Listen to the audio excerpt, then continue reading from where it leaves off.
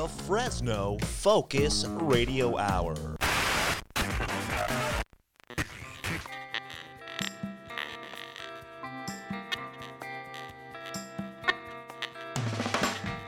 This is the No Focus Radio Hour. Comedy and insight from the greatest minds in Fresno. A Lightomine Media production. That's right, this is the No Focus Radio Hour. We want to remind you to subscribe to the No Focus Radio Hour. We are available wherever podcasts are sold. And remember to subscribe and leave a review. It helps others discover our show. And while you are reviewing, keep in mind that 5 stars is the correct number of stars. If you enjoy our show, please share it with your friends. And if you hate it, share it with your enemies. Become a member of the No Focus Radio Club at nofocusradio.com. There you can find exclusive content and merch. You can find us on Instagram, you can find us on Twitter, you can find us on Facebook. Our handle is at No Focus Radio. You can also find the rest of our shows at lightominemedia.com. Eric's back, everybody. Hey, there we go. With you can't be true. And I know just what I got to do. Woo! Gonna hit the ground running to the Christmas tree lane. Oh, Christmas tree lane! Running. Gonna go see some lights at Christmas tree lane. Eric's back. It's good to have hey. you back, because when me and Max did that, it sounded sad. It was really sad. Did you? It was my really. gosh. I gotta check that one out. It was really depressing. Really? Wow. Well, first of all, we didn't sing the main part, so it was just us going, running. This is the No Focus Radio Hour. It is the only radio hour made for those who live in the Central Valley, for those who miss the Central Valley, and for those who... You still use the iPhone 7 Plus in the Central Valley. Hey, that's a great phone, man. I love that phone. I have that phone. Do you? Yes, right Does here. that phone still have an iPhone jack? I mean, an earphone jack, Right. headphone No, jack. it does not. No, that was the first year I think they got rid of the head. Ooh, They went to so the Lightning. 6. Yeah, No, the the 6. 6 is the classic. I had a regular 7. I had a 7. I don't even know if it was a Pro back then, but they just did a Plus, right? They did a just did the 7 and the Plus, yeah. 7 Plus. Yeah, I had a 7. I love that. Because they used to do the 4 and the 4S, the 5 and the 5S, but then they came up with the Plus because it was like really big. Yeah. So anyway, who do we have? Who's our cast of characters? Oh, yeah, we got a lot of us here. We have with us Mr. Marty Stupidasso. It's always a pleasure to be here. I'm so Yes. glad that I'm just not sitting here with Max and his toxic masculinity. Oh. Last week, I ouch. was only wearing a dolphin shorts, like James Bond style. Ooh, nice. It was Yeah. a banana Nice. hammock gone wild. Yeah. Wow. So yeah. it was nice. Then we lifted weights together. I didn't want to, but you he guys made hit me. the bag together. I'm still scarred. I know we like don't even have room in the booth anymore. Podcasting. I know. booth. We have this big old boxing bag. That's in right. here. Like And intimidated me. fresh out of rehab, we have Eric, the doorman. Hey, Fresno. I'm actually feeling a little overhydrated today. I don't know why. Too much water, I think. Overhydrated. Overhydrated. Well, you know it's good that's to a have you thing, back. right?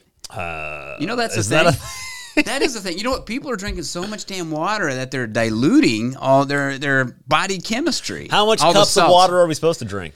I don't know. You're supposed to drink when you're thirsty.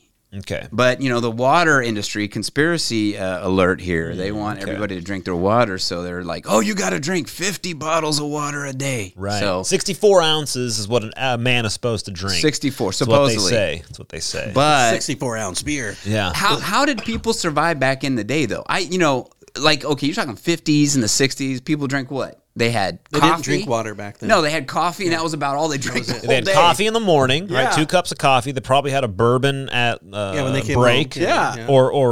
Or when they came home. I was going to say. That was a martini, yeah. Oh, martini at break. Yeah. Maybe Yeah. a cocktail at lunch and then some bourbon when they came home. Yeah. Yeah, and besides, dying of heart disease and stuff, I mean, they seemed okay.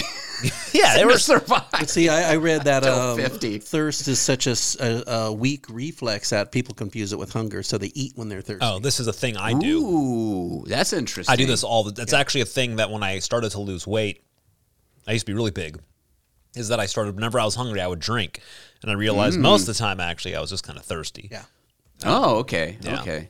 Yeah. But you can overhydrate, though. That's a real thing, too. It's called drowning, right? Well, yeah, isn't it? What is this? Not hydrolysis. What is that thing? You know. What is that makes sense. You dilute. That's why you need a Gatorade, because you have to. Well, no, you'll dilute the salts and the chemistry in your body. Right. And it's not good. So. But also we have here with us Johnny Knobs. Moving on. That's right. I'm here. Johnny Knobs. You know they call me that, right? Johnny Knobs. You know, I was thinking about that since I've been gone. I was like, the whole time I was gone, I was like, why do they call that guy Johnny Knobs? I'm keeping it simple this time. They call me that because I control the volume. All right, guys, we have a very special guest joining us today. Ooh. And I'm very excited to welcome him. He is the author of a book called Casper. And actually, he's joining us. We're going to go to a quick break here. That way we can make sure everything is working. And we will be right back after a message from our sponsor. I'm going to go lift some weights over here. Do I look big? You're scaring me. Hey, everybody. This is your host, Max DeBoss. Just wanted to tell you a little bit about one of our wonderful sponsors, Acapella Chocolate. Have you guys heard of Acapella Chocolates? Yes. I've heard of Acapella. I've eaten Acapella. Yeah? I've been all into Acapella. Been all into it. So there's a cool thing about Acapella Chocolates. If you haven't had them before, they're a lot of fun stuff. You can check them out at acapellachocolates.com. Acapella Chocolates are all natural. Right? Yeah. They no artificial colors or flavors. They're made not only here in the U.S., they're made here in Fresno, California. In Fresno? Locally. The Fresno. So there's a chocolate factory in the Fresno? There is. That's incredible. But here's the thing, though. Like, they're natural, but it's not that junky, gross chocolate. I mean, I'm talking chocolate like Irish cream mud pie. Oh, so it's not gross chocolate like the chocolate we won't name, Hershey's. Right. Yeah. I'm talking bourbon caramels with vanilla sea salt. Yes. Strawberry mixed berry shortcake bark. Ooh. We also just released some of my new favorite items, the Naughty Grams. That's right. They're so good, they're naughty. They're naughty. What's nice about the Naughty Grams are we have some fun flavors. We got cookies and cream, and what these are, I've tried it. Oh, isn't that so good? Go ahead. I'm sorry, I interrupted It's you. that crisp chocolate graham, Yeah. twisted into a knot, then dipped in real white chocolate. Well, this isn't like cookies and cream that you would get any place else. I mean, this is just flavorful. It's rich. Oh, it it's just so melts good. in your mouth. It's amazing. We have the churro. We got devil's food. Oh my There's gosh, so that many. one! My wife comes is up with these addicted. flavors? My wife is addicted to devil's food. Oh, isn't that a good one? Yeah, she went through a whole bag, and she's so mad at you because she went through a whole bag like in one night. She's That's like, great. oh, well, you know where she can get more? acapellachocolates.com. Oh, my no, gosh. don't tell her that. Right. Don't And you tell know her what, though? that. Here's a tip. I'm going to tell you, Eric. Yeah. When she goes to buy, just make sure it can save you a little bit of money. Okay. Don't tell everybody. This is top secret. All right. I won't say a word. Yeah, don't tell anybody. If she uses the coupon code NoFocusRadio, she can save 15%. Wow. Yeah. That's huge. There it is. Just No don't tell anybody, kidding. though. No All right. kidding. Yep. Are they still doing pickups over there? Can you still get it? If you... No pickups, actually. No pickups. Nope. So it has to be shipped. Has Now, to what be was the shipped. shipping? I know there's like a special, wasn't there? There is. If you hit a certain amount, you get free shipping. Wow, Yeah, really? that's right. That is I amazing. actually forget exactly what it is, but if you do hit an amount, there's free shipping. It's on the website. It's on the Here, website. You got to go. Ding, It's ding, so ding, ding. secret, you can't say it here. You got to That's go to the right. website. You gotta go. You and look have it to up. go to acapellachocolates.com to look Put it in the up. secret All right. code. Yeah. All right, guys. We're We're back. All right. We have a very special guest on. I finally figured out what was... Actually, I didn't figure out what was going on, but we got his microphone to work. Mr. Abel Fletcher. How are you today, sir? I'm fantastic. How you guys doing? Oh, we're doing really well. Great, man. Great. Thanks for coming on the show. We appreciate it. Hey, well, thanks for having me. You know, marketing the book's been a bit challenging, so any opportunity to talk about it's been really fantastic. So thank you for having me come on today. Yeah, no, it's been a pleasure. So for those of you who are listening, this book, it's called Casper, Suburban Scumbag. Is written by Abel Fletcher, but his nickname was Casper, so we're gonna call him Casper for the show.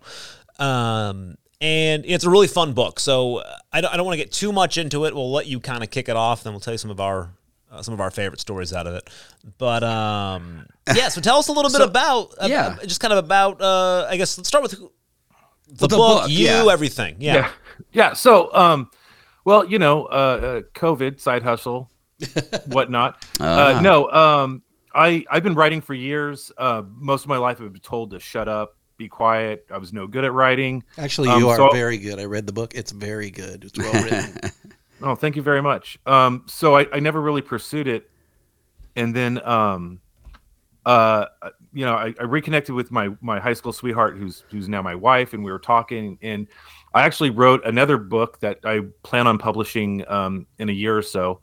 And she's like, you're actually pretty good at this. You ever think about like pursuing it as a career?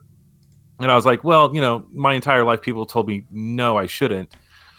So I started playing around with different ideas, and we were having dinner one night, and I was just telling her one of the many stories that I lived through. And she's like, you should write a book about that. That is what you should be writing about. And 4 months later, I had the first draft done. Oh, wow. And I was looking for editors. That's incredible, by the way. So in 4 4 months, yeah. Now you're talking, this was in 2020 when you wrote this book? Or was it before? Wow. Yeah. So let's see here. I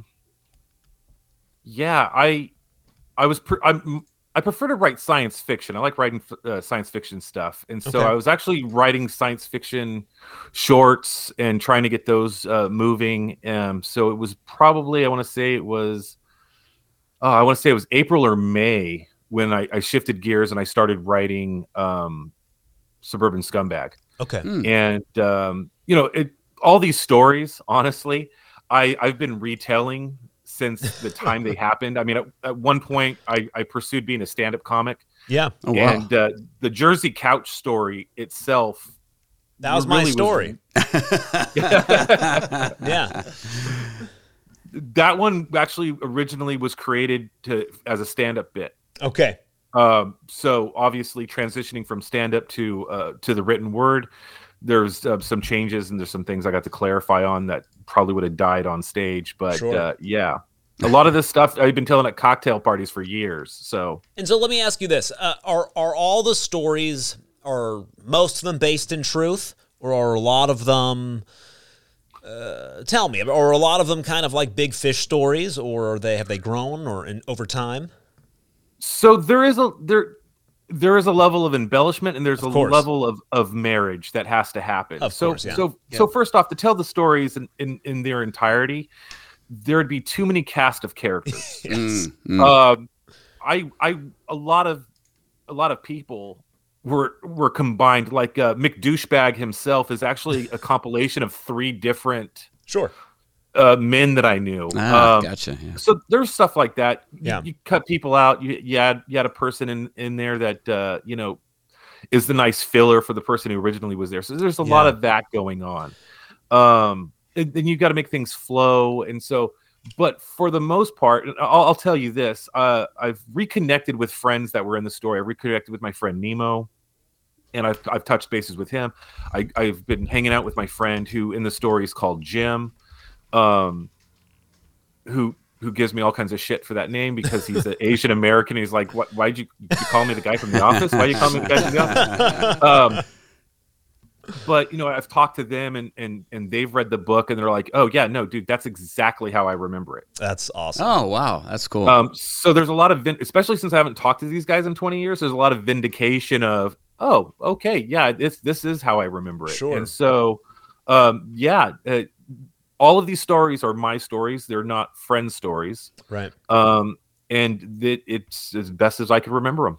Well, now let's talk a little bit about that. Now, the book itself, it kind of centers around you growing up in Fresno, right? That's what the book is mainly about. You growing up in Fresno and the misadventures and the well, I'll let you explain some of those, but yeah, go ahead and kind of enlighten us a little bit on that. Well, yeah, first off, everything I write takes place in some capacity in Fresno. I love our hometown. Yeah. Yeah. I mean, growing up in our early 20s, a lot of us were talking about, "Oh, I can't wait to leave. I can't wait to leave." Yeah. I think everybody said that at some point, right? Right. But yeah, what was the question again? Oh no, just I mean, this kind of like the premise of the book is Fresno, but it's you growing up here and friendships and other and hardships and all kinds of stuff, right? Well, it's, what do they call it? Sowing your oats, right? Your The oats, early yeah. youth. You're going out there doing crazy stuff, and so the story itself is, me finding myself and finding my way in our hometown in the turn of the millennium, and really kind of asking questions and not getting the right answers back, and so pursuing bad decisions off of bad information. It's like the first time I smoked pot, I talk about it, and I'm a kid who grew up in the DARE program, so looking at everyone who was smoking pot when I decided to start smoking pot, it didn't match up to what the DARE program was teaching me. So all the cool kids were smoking pot. Right. People were getting shit done. And I'm like, oh, okay, well, this doesn't seem like none of these guys are locked in their closet with a belt tied around their arm. So I don't understand what's really going on here. And so the naivety of that thought process, that decision, led me down the road to like keep pushing the envelope, because when you're young, and that's what you want to do. You want to do crazy shit like jumping off a house or snowboarding down the side of a hill, higher than a kite. So the book is about the natural progression of making decisions while growing into a man, and then eventually coming to the conclusions of, these were all really bad ideas. Why am I doing this? Yeah, I think. And why am I still alive, right? Yeah. Right. That's actually the number one alive? question I get is, how are you still alive? Yeah. And I the only answer I got is, I have no idea. What I enjoy about kind of what you've said in your book is, my wife, pretty much most of her questions are how are you still alive? I also had a little bit of a misspent youth, some time in my life, just stupid things. Like the couch story to me, I connected with that on just various levels. Now, I didn't. So in the couch story, right? I'll tell this very quickly. He's trying to get this massive couch up into an apartment, and it doesn't fit. So he ends up taking it all the way back down and sawing the legs off. His friend is a fire chief, and ends up, they saw the legs off. They try to take it back up. Doesn't work. They're like putting a hole in the wall. He has an idea. Let's rip open the bottom of the couch and break the support beam, right? Because now the couch can bend 90 degrees. And they finally get it up there, and it's a very uncomfortable couch. That's just, his friend's like, I'll get you some support. I'll get you some bricks to keep this thing up. And I'm like, I know this guy. Like, that was me. I'm pretty sure I've done this thing, somewhat intoxicated. Like, I have an idea, guys. Yeah. So it was just very fun, kind of reading through some of these. I connect especially with the how are you still alive? And my answer is always, I don't know. If I did, I could sell something. It's a progression, right? Like, I mean, look, I didn't start out smoking meth, right? I didn't, but I think a calculation was at the peak of my meth use, I was smoking about $100 worth of meth a day, and that's a considerable, like, to put things into perspective. $40 should last you 4 days. Okay, wow, so I was the magnitude of doing 100 times what a daily allotment was, but I didn't start out that way, obviously. And I think there's a line in the book, because I do use this line a lot, where it's, at one point I'm counting how many times I'm getting messed up in a year on one hand to how many days I'm sober in a year. And that's a progression. You really got to work up to it. Just some calisthenics. You got to jog a little bit. You don't really go for the full bench like right out of the gate. You got to build up that momentum. So the only thing is endurance was. One of the things I liked is how the book is written, because if you lived in the valley for any amount of time, you really captured a sense of what the valley's like.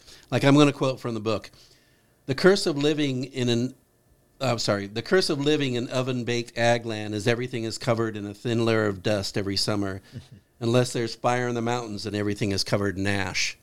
Anyone who lives in the valley at all could totally relate to that. Yeah, we talk about that quite a bit around here. Yeah, Right. and that's one thing I learned from, just going over your book is you really capture what life in the valley is like. And that's what I really appreciate. It kind of reminded me of Soroyan. Well, thank you very much. I really appreciate that. That was a goal from the beginning, to really catch the spirit of what that time in the valley was like. Things change so fast, rose-colored glasses and everything, but there does seem to be a recurring theme to just growing up into this valley that's consistent beyond the normal changes of a decade. My kids are growing up in the valley here, and there are days where everything's covered in ash, and there are days where everything's covered in dirt. Yeah. And when they're old enough that I allow them to read my book, I want to be able to make that connection with them. Yeah, I really like that. And also, too, it's a kind of snapshot in time, too, because, like, when you were talking about going and buying your first skateboard, it was like, I remember that. I mean, I'd never been in there. I wasn't a skater, but I remember that skateboard shop by the Circuit City over there. I was like, oh, yeah. Right. Yeah, so that's kind of a snapshot of what the valley was back then, too, in time, Yeah. And, what's funny is the first time I wrote everything out, and I gave it to my wife to read. She's like, well, one of her suggestions is go back, and every place you write a cross street, remove the cross street and just describe what that area is. Yeah, that's genius. Yeah. And her point was that you want the book to be able to be read in any town, USA, right? Mm-hmm. You want anyone to be able to pick it up and see it. And it was probably one of the best feedbacks I got, because by doing that, I really was able to expand on what our environment was like back then. Right. Yeah. Because I've read stories about Fresno by other people, and they do the cross streets, and it's like becomes monotonous, and you're going, why? But that's what I liked, is you would describe what's there, and I go, oh my God, I know that place, I know that store. Yeah, and that idea of making it work anywhere is really smart, because you're right. If you had said, the skateboard shop off, Blackstone and Barstow. Right. Well, even the guy in Sanger's going, what? Yeah. The hell is that? Yeah, well, he's going to have a very different visceral, emotional experience from hearing those cross streets than if I described, well, it looked like this and it felt like that. Because every town has a Shaw and Blackstone. Sure. Yeah. I was going to say that. There's Circuit City back then was all over the place. So, I mean, people can relate to, the malls or the strip malls. A strip mall with Circuit a City skate was shop and a strip mall and whatever. Right. I like you're saying stickers covered the door. I was like, I could just envision it. I just knew it, and that could be any shop, any skateboard shop in any town, Yeah, So that's genius. Yeah, One thing I really enjoyed was also how you kind of brought in history into the book. What was going on at the time in their places, because you were even talk about the Hmong people, who they are, where they came from, and how they're in the valley. And also you talked about like Sega video games and how you had one and how they were easy to burn the discs and stuff like that. Right. And I thought, it just sparked memory within my head. I was going, oh my God, I remember that. That was so cool. So it's kind of like a little mini history lesson, too. It brings back nostalgia to people who've lived through it. Yeah, well, a couple of the memories with the Sega specifically is we just had Friendsgiving at our house, and some of these friends came over and we had cocktails, and there was a little bit of a reminiscence. It's like, oh, do you remember this one night where we just played Dance Dance Revolution for like 12 hours straight, and smoking dope and chasing it with Mickey's 40 ounces and burning EDM music, and just like for 12 hours straight, just Dance Dance Revolution, and it's just like, didn't pay for anything. Nothing was. Everything was. No, just burn it. We got it. Right. So you're writing. You did science fiction. Let's talk a little bit about that. Did you write science fiction before this? You're kind of getting into science fiction. Is that a separate realm, of course, from this book? But you said it's a passion of yours. Is that something you're actively writing currently? Maybe I am. So the path of science fiction actually starts in my youth with Michael Crichton. So I was I was diagnosed dyslexic, and reading was difficult. And I had older sisters, and books were in the house, and there would be books on cables, and I'd go and grab it, and like, oh no, you can't read that. And then it was the summer of Jurassic Park, and one of my sisters had all of Michael Crichton's books, and I was like, I want to read. I want to read this stuff. And so the very first book I read cover to cover, which I picked it because it was the thinnest book out of all of Michael Crichton's books, was The Andromeda Strand. Oh, I was going to say, I hope it was The Andromeda Strand. It's a great book, yeah. I read that. I love that book. Okay. Super science fiction, very dense, very heavy. But I was determined to enter, and my whole life I was told I couldn't read. I struggled with reading, blah blah blah. I had a determination. I was like 13 or 14 at the time, and as soon as I broke through that wall, I went through all of Michael Crichton's books that summer. Oh wow, that's impressive. Geez, wow. So the year before, he's illiterate, he can't read. The next year, I read his entire catalog. Once those floodgates opened up, that was my world. Right. And I pursued it, even to being mocked by peers, because a teenage boy in the 90s with a science fiction book in the middle of a high school campus is going to get mustard sprayed on him. Right. I know this because I had mustard sprayed on him. So I had to keep that part secret. And I mentioned in the book during the recovery process, I had a friend, Dustin Hempel. He gave me that bag that had, now him and his brother wanted to be writers. And so the bag was the collection of what could be considered the top 10 greatest fantasy and science fiction writers of the 20th century. And once you have a taste of filet mignon, you really don't want anything else. Yeah. And so I am actively writing right now. I've never really stopped. I just kind of kept things secret. Sure. So there's a short story that I just finished up, and it's a murder mystery, and it's a bit of a thriller and a whodunit. And I've been very fortunate that my wife is a remote employee who makes more than enough money to support the family, who is just very, very enthusiastic about the stuff that I write. And gives you good advice. She gives me great advice. Yeah. Well, and support. That's amazing too, right? I mean, to have that support too, Yeah, no. And coming from her too, she logs all the books that she reads, and we have this wonderful library in our house. And at one point, she burned through, I want to say she did 30 books in 40 days. Oh wow. That's So impressive. she's an avid reader. She's an avid consumer. She's a voracious reader. Yeah. Yeah, and she's been doing it since she started heavily reading. I think she said is at 9. And so she tells me things like, "You're no worse than half the people I read," and they've got series and are making money. So right. just go for it. Well, now have you been? You said you were reading since you were 13 or 14. You went through Crichton. Did you kind of want to become a writer then, or was it before? Or as far as writing stuff, did you do that before, or is this just something that came after reading? So I would write stuff, and I would show people, and it'd get shot down. And are you talking about like when you were a kid, or? Yeah, when I was a kid, Okay. I would constantly I'd get bored, and I would start writing. Okay. And I mentioned it in the book that I have a radio going on my head, and my sisters would get nuts and go, "Tell Casper to shut up. Tell him to shut up."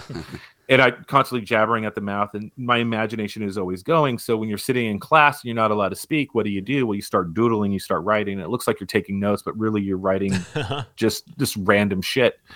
But whenever I'd show people, they'd be like, "This is garbage. It's no good." It's like, oh, okay. So after a while, I kind of stopped. Sure. And the stories didn't stop. I think of stuff all the time, and in fact, I've got a notebook where I write something. Okay, this would be a funny idea, or this. I tell my wife, hey, it'd be really funny if this happened. She's like, yeah. But yeah, there was 20 years where I didn't write anything out. I would tell people stuff and I would talk to them. But you were like verbally writing kind of. Yeah, you're working on storytelling skills. Yeah. There's a I didn't put this person in the book, so I need to get a good name for him. We'll call him Peter. I had a friend, Peter, and we're drinking one night, having a great time. We got a 30-pack of beer, chain smoking, out on the patio, just talking. And I went on this riff. We were talking about computer hackers in the future and what hackers are doing now. And I went on this riff of this organization called GOD, and I came up with some BS like acronym for what it stood for. It was an organization of hackers who walked down into Congress and told Congress, like, look, you guys are screwing it all up. And I just elaborately told for about 45 minutes this elaborate story of this secret organization that's actually running everything. And he's in. He is all in. He's buying everything that comes out of my mouth like it is gospel. Hanging in his cigarette hanging from his mouth. And I get to the end and go, man, I don't know. I just made all that up. I work at a food processing plant. Yeah. How do I know about a secret organization of hackers? And it blew his mind. So in a way, I've always done this. Gotcha, yeah. But it's only been recently that with the encouragement of my wife where I'm like, yeah, you know what? I'm going to put it on paper. I'm going to type it out, and I've been doing it ever since. That's awesome. That's cool. One thing I like about Casper, getting back to the book, is a lot of the realism you bring in, like when Moses passed out and you were giving him CPR and smoke was coming out of his mouth. Yeah. And I thought that was so hysterical because I go, oh my God, that is so true. That would really happen if your lungs is full of smoke and you're over there, doing chest compressions and smoke would come out of his mouth. Yeah, it was a terrifying situation too. Like in hindsight, I make fun of it, but in that exact moment, you're pressing on your friend's chest and whiff, and you're like, oh man, I don't know if he's getting any. Like, is this working or is it done? And you even said in the book, you said, this would be funny if it wasn't turning blue. Yeah, right. Yeah, crazy. Hey, also, how did you get the name Casper? I mean, it does say in the book, but maybe you can kind of tell the audience how that came about. Yeah, so I had recently moved from the foothills back to Fresno, and I was going to a middle school, and I think I call him by his actual name, Danny. It's hard because you come up with all these names when you're writing it, and then you're like, well, I remember the moment, and I rember the person I had this experience the real person. With. But, yeah. And the book's new, so what did I call him in the book? So we were sitting around the table and we're being middle of school kids, and we were coming up with cool street names, which is interesting for a bunch of middle class suburban kids. To be hardcore, we had to come up with these strip names, and we were going around the table, and he's, what do you think about a name? And excuse me, and I was like, oh, and I just moved down, and there was a kid, an upperclassman up in Coarsegold, who his name was Jasper, and he was a soccer player, right? And what do I know about street names? I was like, well, how about Jasper? I thought it was a cool sounding name.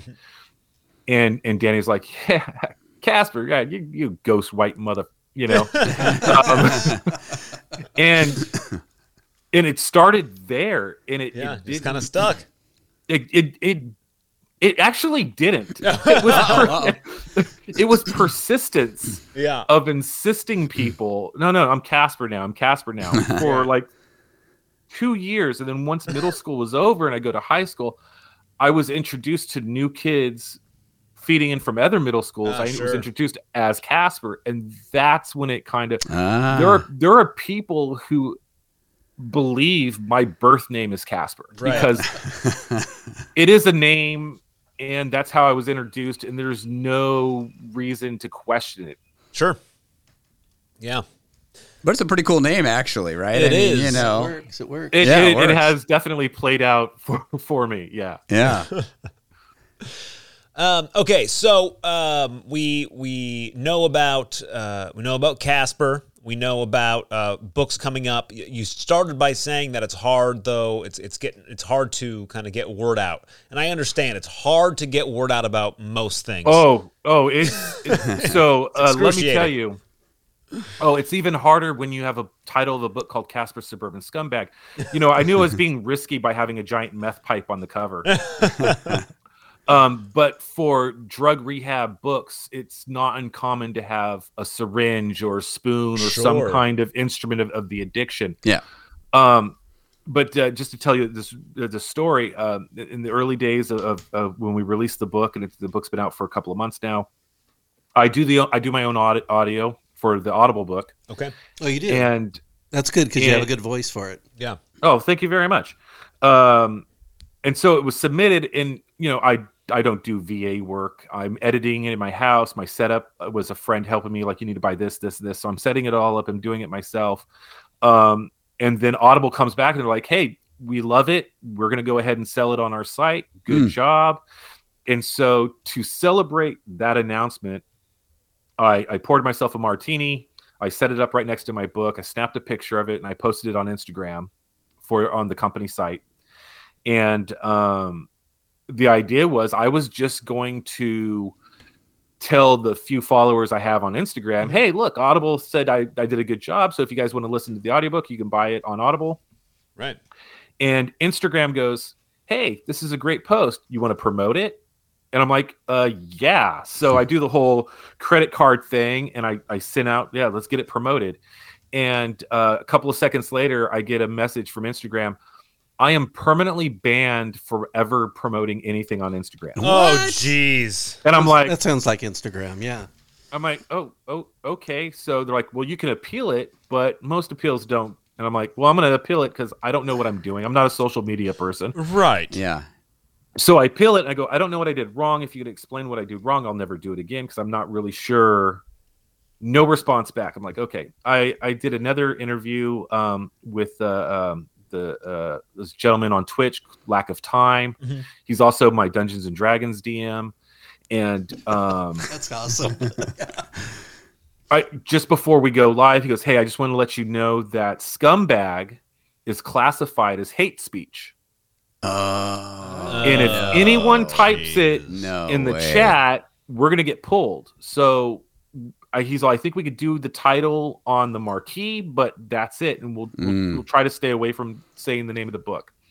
It's like, oh, okay. I was like, that's weird. And at the time, I didn't put two to two together.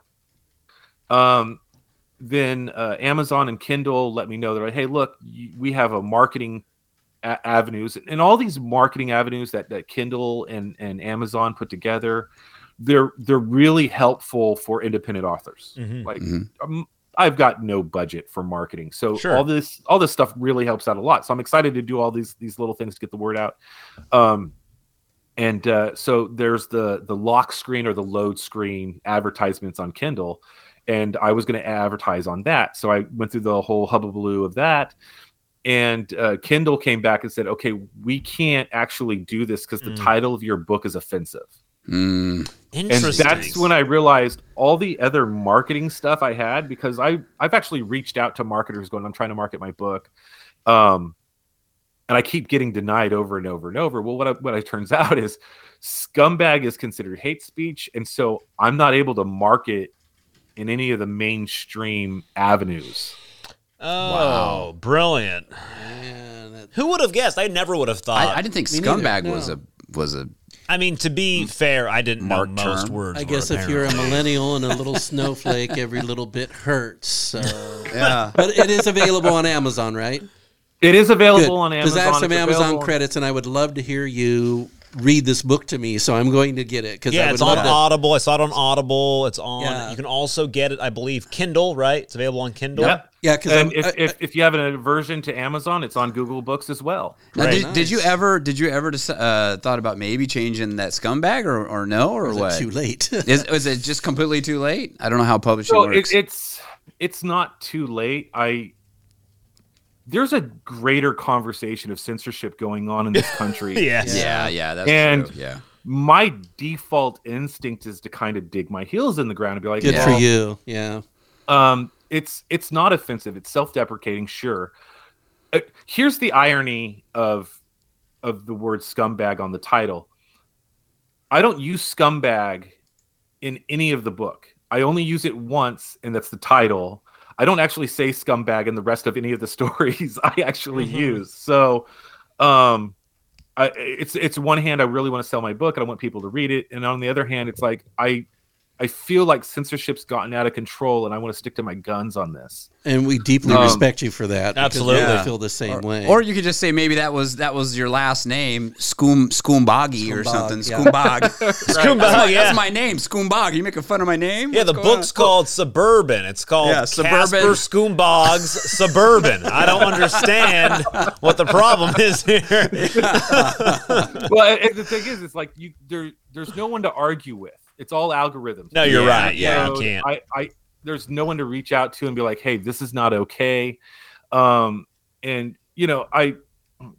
one of the things that happens when you write a book is you have to reread it over and over and over and over and over again. Mm-hmm. And so when you're done with the editing cycle, you are ready to read anything else, like anything else. So I burned through like 5 books as soon as I was done with writing it, just because I needed something else. And I was reading Charles Bukowski, and at the same time, I'm trying to work on some of James Baldwin's plays, and I just have this sense that both of these writers, both in opposite ends of a spectrum, as far as ideology and prose and how they articulate their views of the world, and both of them are 2 of the most important writers of the 20th century. I don't believe either of them would get published today.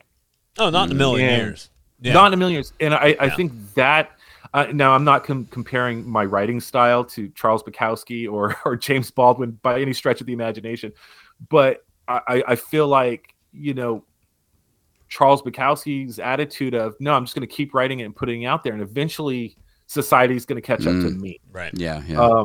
And so that's my hope, is I'm just going to keep trying to keep my voice what it is, regardless of what corporate censorship says, and hopes to spread, people pick up the book and enjoy themselves. At the end of the day, I want people to enjoy themselves. Mm-hmm. Yeah. And I don't feel like anything in the book's offensive or prevents them from doing that. Yeah. Yeah. And we are on this show, we talk a lot about talk a lot about being sticking to our guns on things, censorship, and and honestly, it's probably, to be fair, it's probably hurt us in our own advertising efforts, because it's not easy. Not a popular opinion. It's not a lot of our opinions aren't the most popular. Yeah, but but Uncle Buddy sticks with us no matter what we do. Right, Uncle Buddy's eatery, he loves us. Yes. Well, we kind of live in a strange reality, right? We're in the Central Valley. We're in a conservative stronghold. Mm-hmm. And so we feel like, well, I should be able to say this, but we're completely surrounded by liberal ideologies, and they're like, no, you can't. And it's like, but I don't see what the problem is. I'm not. Don't listen to me then. But it's reversed, because you would think, you would think these platforms too, especially, they're supposed to be open. They're supposed to be open discussion and all these ideas and everything flooding into these platforms too. And then it's like, nope, censor. So it's really kind of sad, because how many writers right now, and we need ideology. We need new ideology. We need new thinkers. We need people who are voicing their opinion. We need people who are confrontational in the written word, so that we can challenge ideas and viewpoints to grow a better nation. Because that's, at the end of the day, the great experiment is to grow a better nation. Mm-hmm. And how many of them are dead at the gate because algorithm said, nah, that's a little too risky for the republic you're living in, and we're going to say no. Oh, right. Yeah. Well, I mean, how many classic books get banned every year, right? I mean, we're just talking about new authors. I mean, you talk about classic authors who have been around for hundreds of years, and they got banned, and it's like, and isn't that kind of a poor Dr. Seuss? Come on. Oh, Dr. Seuss. Right. When Dr. Seuss is getting his stuff unpublished, like, what chance does young buck rider have who has a crazy idea, right? Isn't it even Kindle that's kind of changing some of the wording in some of these books too, so it's not so offensive? I had a friend just the other day text me, my friend who in the book I lovingly call Jim. He's like, hey, what do you think about Mighty Python? And I said, well, for the time and place, it was revolutionary. It was the British version of National Lampoons. Mm-hmm. They were so cutting edge. However, over time, the pacing might not be there, and things might be a little bit racist. It would have been okay back then, but now it might be a little considered, a little bit racist. And he's like, okay. How about Mighty Python and the Holy Grail? I go, must watch. Just go watch it. Just go for it. Right. I was like, the beginning's completely slow, but it picks up and it's hilarious. Yeah. But yeah, no, it's time and place of things where we take things out of context and it just all of a sudden it's no longer a legitimate joke, thought, or expression. Right. Yeah. Well, I want to just celebrate you, by the way, for first of all, putting your pen to paper or your fingers to keyboards and actually getting that done. First of all, I know how hard it is. And that's a big step. Congratulations. It's huge. It really is. Yeah. Congratulations on getting on Amazon and doing your voiceover yourself. That's amazing. Yeah. How long did it take you to do that, by the way? So, I want to say it was 2 weeks. So 2 days of setting up, and then you get into the process, and then you listen to like the first chapter and epilogue, and you realize, oh, this sounds like crap. You call your buddy over, like, what am I doing wrong? And he explains, oh, well, you just got to, put up sound dampening stuff everywhere. Oh, okay. And then after that, it's about a week and a half. And that's like maybe 6 days of reading, and then everything else is editing. Yeah. Right. And not knowing how to edit and learning how to do that, such fun, was it wasn't fun until I started getting it. And I was like, oh, I could do this, and then here's a hotkey shortcut. Oh, that speeds everything up. And yeah. So how many hours a day do you think then reading that thing? Would you put in like 8 hours or? Yeah. Okay, so I can't say I put in a solid 8 hours because it ended up being an endurance test. So I converted one of my bedrooms into a sound studio. I used an 8 carton and a soda box to put the dampener over the AC unit. Mm-hmm. You gotta remember, this is like the middle of summer. Yeah. Right? Okay. Yeah. So I'd get up, set everything up, send the kids off to school, wife's working, set everything up, and I strip down to boxers and I start reading it, and I'm pouring sweat because I'm not getting enough air conditioning. There's no circulation in the room. That's how I'm going to imagine you reading it, by the way. Yeah, I'm going to get the audiobook for sure now, just because I got that image in my head now. And so you have life stuff you have to do. You have to get up and take care of the dogs and everything. And at some point, like, I think I want to say it was like the last 3 chapters, my voice was just gone. And I was no one's complained about it. There's like, oh no, I don't hear anything. But I felt like I was struggling to try to like, okay, here we go. Let's slow down. Let's keep it as clear as possible. And I'm like, as soon as I'm off the air, I'm like popping lozenges and hitting Chloraseptic spray. I'm like, I started drinking tea for a while. I was like, anything, just get me through this. I wanted it done the same time the book launched. Yeah. I was gonna say, it sounds like that's what people do in musical theater, man. It's like both Max and I have been in theater, and it's like, at some point, man, you're hitting teas and you're doing, lozenges and doing all kinds of stuff to keep your voice going, Yeah, well, I did theater in high school, and I was just like, I did. I think I did Joseph junior year. Okay. And let's see here, The Man Who Came to Dinner and freshman year, and there's sophomore year, and there's just stuff you learn over time from your buddies, like, oh, dude, no, do this, not that. Sure. Yeah. Well, once again, you did a lot of work, and it's awesome. I mean, I have. You wrote a book in 4 months. I once took like 2 years to write a 100-page paper. So I mean it's incredible. So plus you did a voiceover recording. So I commend you on that. Man, congrats. We are running pretty short on time. And so the book is Casper Scumbag Suburban. yes. Actually, it's Casper Suburban Scumbag, and it is by Abel T. Fletcher. Yeah. And the book is phenomenal. You could buy it on Amazon or buy the actual book or get it on Kindle. Now, question it's for worth you. reading. It is I enjoyed it. It's a really good read. Yeah. So yeah, sure.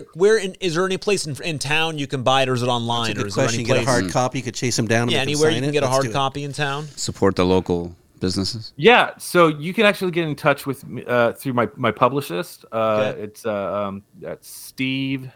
Steven at coxonpublishing.com. Okay. I've actually got a collection of books in my house that I sign. Awesome. And those go for $20 a pop. I'm in Fresno, and we ship them out to you. Awesome. Very cool. Are you doing any book signings or anything locally? Not yet, actually. Okay. It's kind of an interesting thing. In order to do book signings, I have to purchase the books, and so I have to have them a stack of them. And so the idea was, well, if I can sell this many, I'd have enough money to purchase the books to do local book signings. Gotcha. I haven't sold enough to get to that point yet. Sure. So yeah, it's something I really want to do. That would be cool. Meeting with people and talking to people about the books always a pleasure. Yeah. I just like people in general. So yeah, not yet, but hopefully soon. All right. Awesome. Well, we'll get the word out as much as we can. I was just going to say, any other sites that you have that people can keep up with what you're doing and what's going on, or?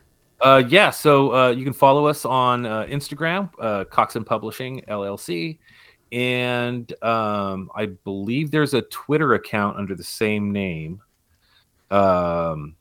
And then we have a website, coxonpublishing.com. So you can always swing by the website, actually, and take a look at what projects I'm working on, what projects the company's working on. I know they have a series of books that they're getting ready to release over the next year or so. Yeah, we'll put a link in the show notes. That'll be good. Yeah, we'll have listeners out there, check our show notes. We'll have links to coxonpublishing.com. We'll have links to the Instagram. Do you mind if we put your publicist, what's his name, Steven's email in there, which was Yeah, go right ahead. I'm sure it's the company site, and we can use all the traffic and word of mouth and a lot more networking to help break past this censorship wall that we're dealing with marketing. Yeah, we get that. Yeah. So we'll have that in there as well, and that's where you people can go out, email them, you can get a book from them, and and if we hear of any place that we know that might want to throw a couple books up, we'll have them there. Oh, also for our listeners, if you guys shoot me an email or send us a message or an Instagram message, we'll just forward it over, so that way they can. If that makes it easier, we'll forward them right over there to get them in contact. To Casper to get you guys a book. Yeah, to support our local talented writers. That'd be fantastic. Yeah, so keep on, Thank you guys. Yeah, hey, we really appreciate it, and thanks again for coming on. We will, and keep us, if you have any other updates, please reach out. When your science fiction book comes out, let us know. We love science fiction, Yeah, we'd love to have you on. I want to know what happens at the Manchester Center. I'm curious now. That book I'm super excited about, actually, So, all right. Keep us updated. We'll keep on letting people know. And thanks so much. Yeah, man. Thank you. Appreciate it. Hey, thank you guys so much for having me on tonight. I really appreciate it. Yeah, it's been a pleasure. We're going to go to a quick break, guys. Then we'll come right back to close up the show.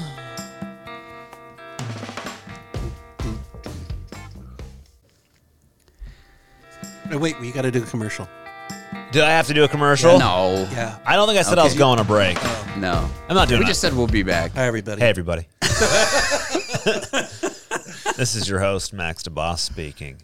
I just wanted to promote, there's a new book coming out. It's called Casper, Suburban Scumbag, by Abel T. Fletcher. He's such a nice guy. Yeah, nice guy. I don't know if... really cool guy. I know you might have just heard him speak, but I wanted to do a little promotion for him, a free ad spot, if you will. Great guy. You know, and here's the thing. He's going places. Here's the thing. You guys are from Fresno. You're listening to us. We're not all of you from Fresno. I know we got actually. But you long to live. Some are from Central Valley. Yeah, some are from Central America. So, yeah, we have a Central big, America big listeners. big listener fan base in Chihuahua, Mexico, actually, which is quite interesting. Yeah, which is kind of like Fresno. Also, it's like very similar, a sister city of Fresno. Petropavlovsk, Russia, they love us too. Big fan base Yeah, there. yeah, another sister city of Fresno. So, I just want people to say, though, dead seriously, though, pick up the book. So we always talk about supporting Fresno. Here's a chance, support a local guy. Or in look Fresno. for it on Audible, Yeah, exactly. If you're not going to, if you'd like to be read to and get it on Audible, or even get the Kindle version. So check it out and support a local author. That's actually good. The guy's really good. He's a real nice guy. He's following a dream. Yeah. So yeah. Yeah, check it out. And Well, also, thank you, Abel, for coming on, man. And that if he was awesome. sucked, we would be talking shit about him right now. But we're not because we like him. That's right. Yeah. Also, acapellachocolates.com. Okay. We're back. All right, guys. We only have 1 minute left. Okay. So with our last minute, we didn't get to. We're not going to talk about War and Peace. With our last minute, I want a very quick entertainment pick. Okay, I got it. Go. Hellbound on Netflix. It's a Korean-based series of six episodes, like 45 minutes long. Hellbound. And it's about people are told that they're going to die at a certain time, and demons come and just rip them up in public. And it's pretty crazy. Wow. Okay. All right. Sounds like every day in Washington, D.C. Just about. All right. How about you, Eric? Went and saw Ghostbusters Afterlife. Oh, how was it? It was amazing. We'll talk next podcast about it, but that's my entertainment pick. Okay, my entertainment pick. I'm sure a lot of you guys have been watching Hawkeye. I have not, but I have been listening to the podcast Wastelanders Hawkeye, which is about Hawkeye in the future when he's blind and stuff. It's amazing. He's blind? Blind Eye. Yeah, so check that one out. Wow. So we got Hellbound on Netflix. Is that what it's called? Hellbound? Can you say blind or hearing or Blind? Wait, you can't say Seeing blind. impaired. Yeah. Sight impaired. Or non-seeing. Oh, Non-seeing. geez, you're right. Non-seeing person. Hawkeye, the non-seeing person. Yes. We have Hellbound on Netflix, Ghostbusters Afterlife, and Hawkeye the non-seeing Wastelanders podcast. That's it. Thanks for listening. As always, remember to subscribe and review. And as always... 5 stars is the correct number of stars. That's right. And subscribe, tell your friends, like Tell our your Instagram enemies. page, or TikTok. I know Marty's starting a TikTok, so Yeah. Yeah, I'm working on my dance moves, though. They're really bad right Just, now. keep more in your underwear on. you're doing please. the underwear TikTok, right? That's what he's doing. Underwear TikTok, I think. Yeah. I'm doing the Wii dance. Are you doing your SpongeBob SquarePants underoos this week? I'm ready. All right. I'll like that one. It's really bad. I'm working on it, though. Yeah.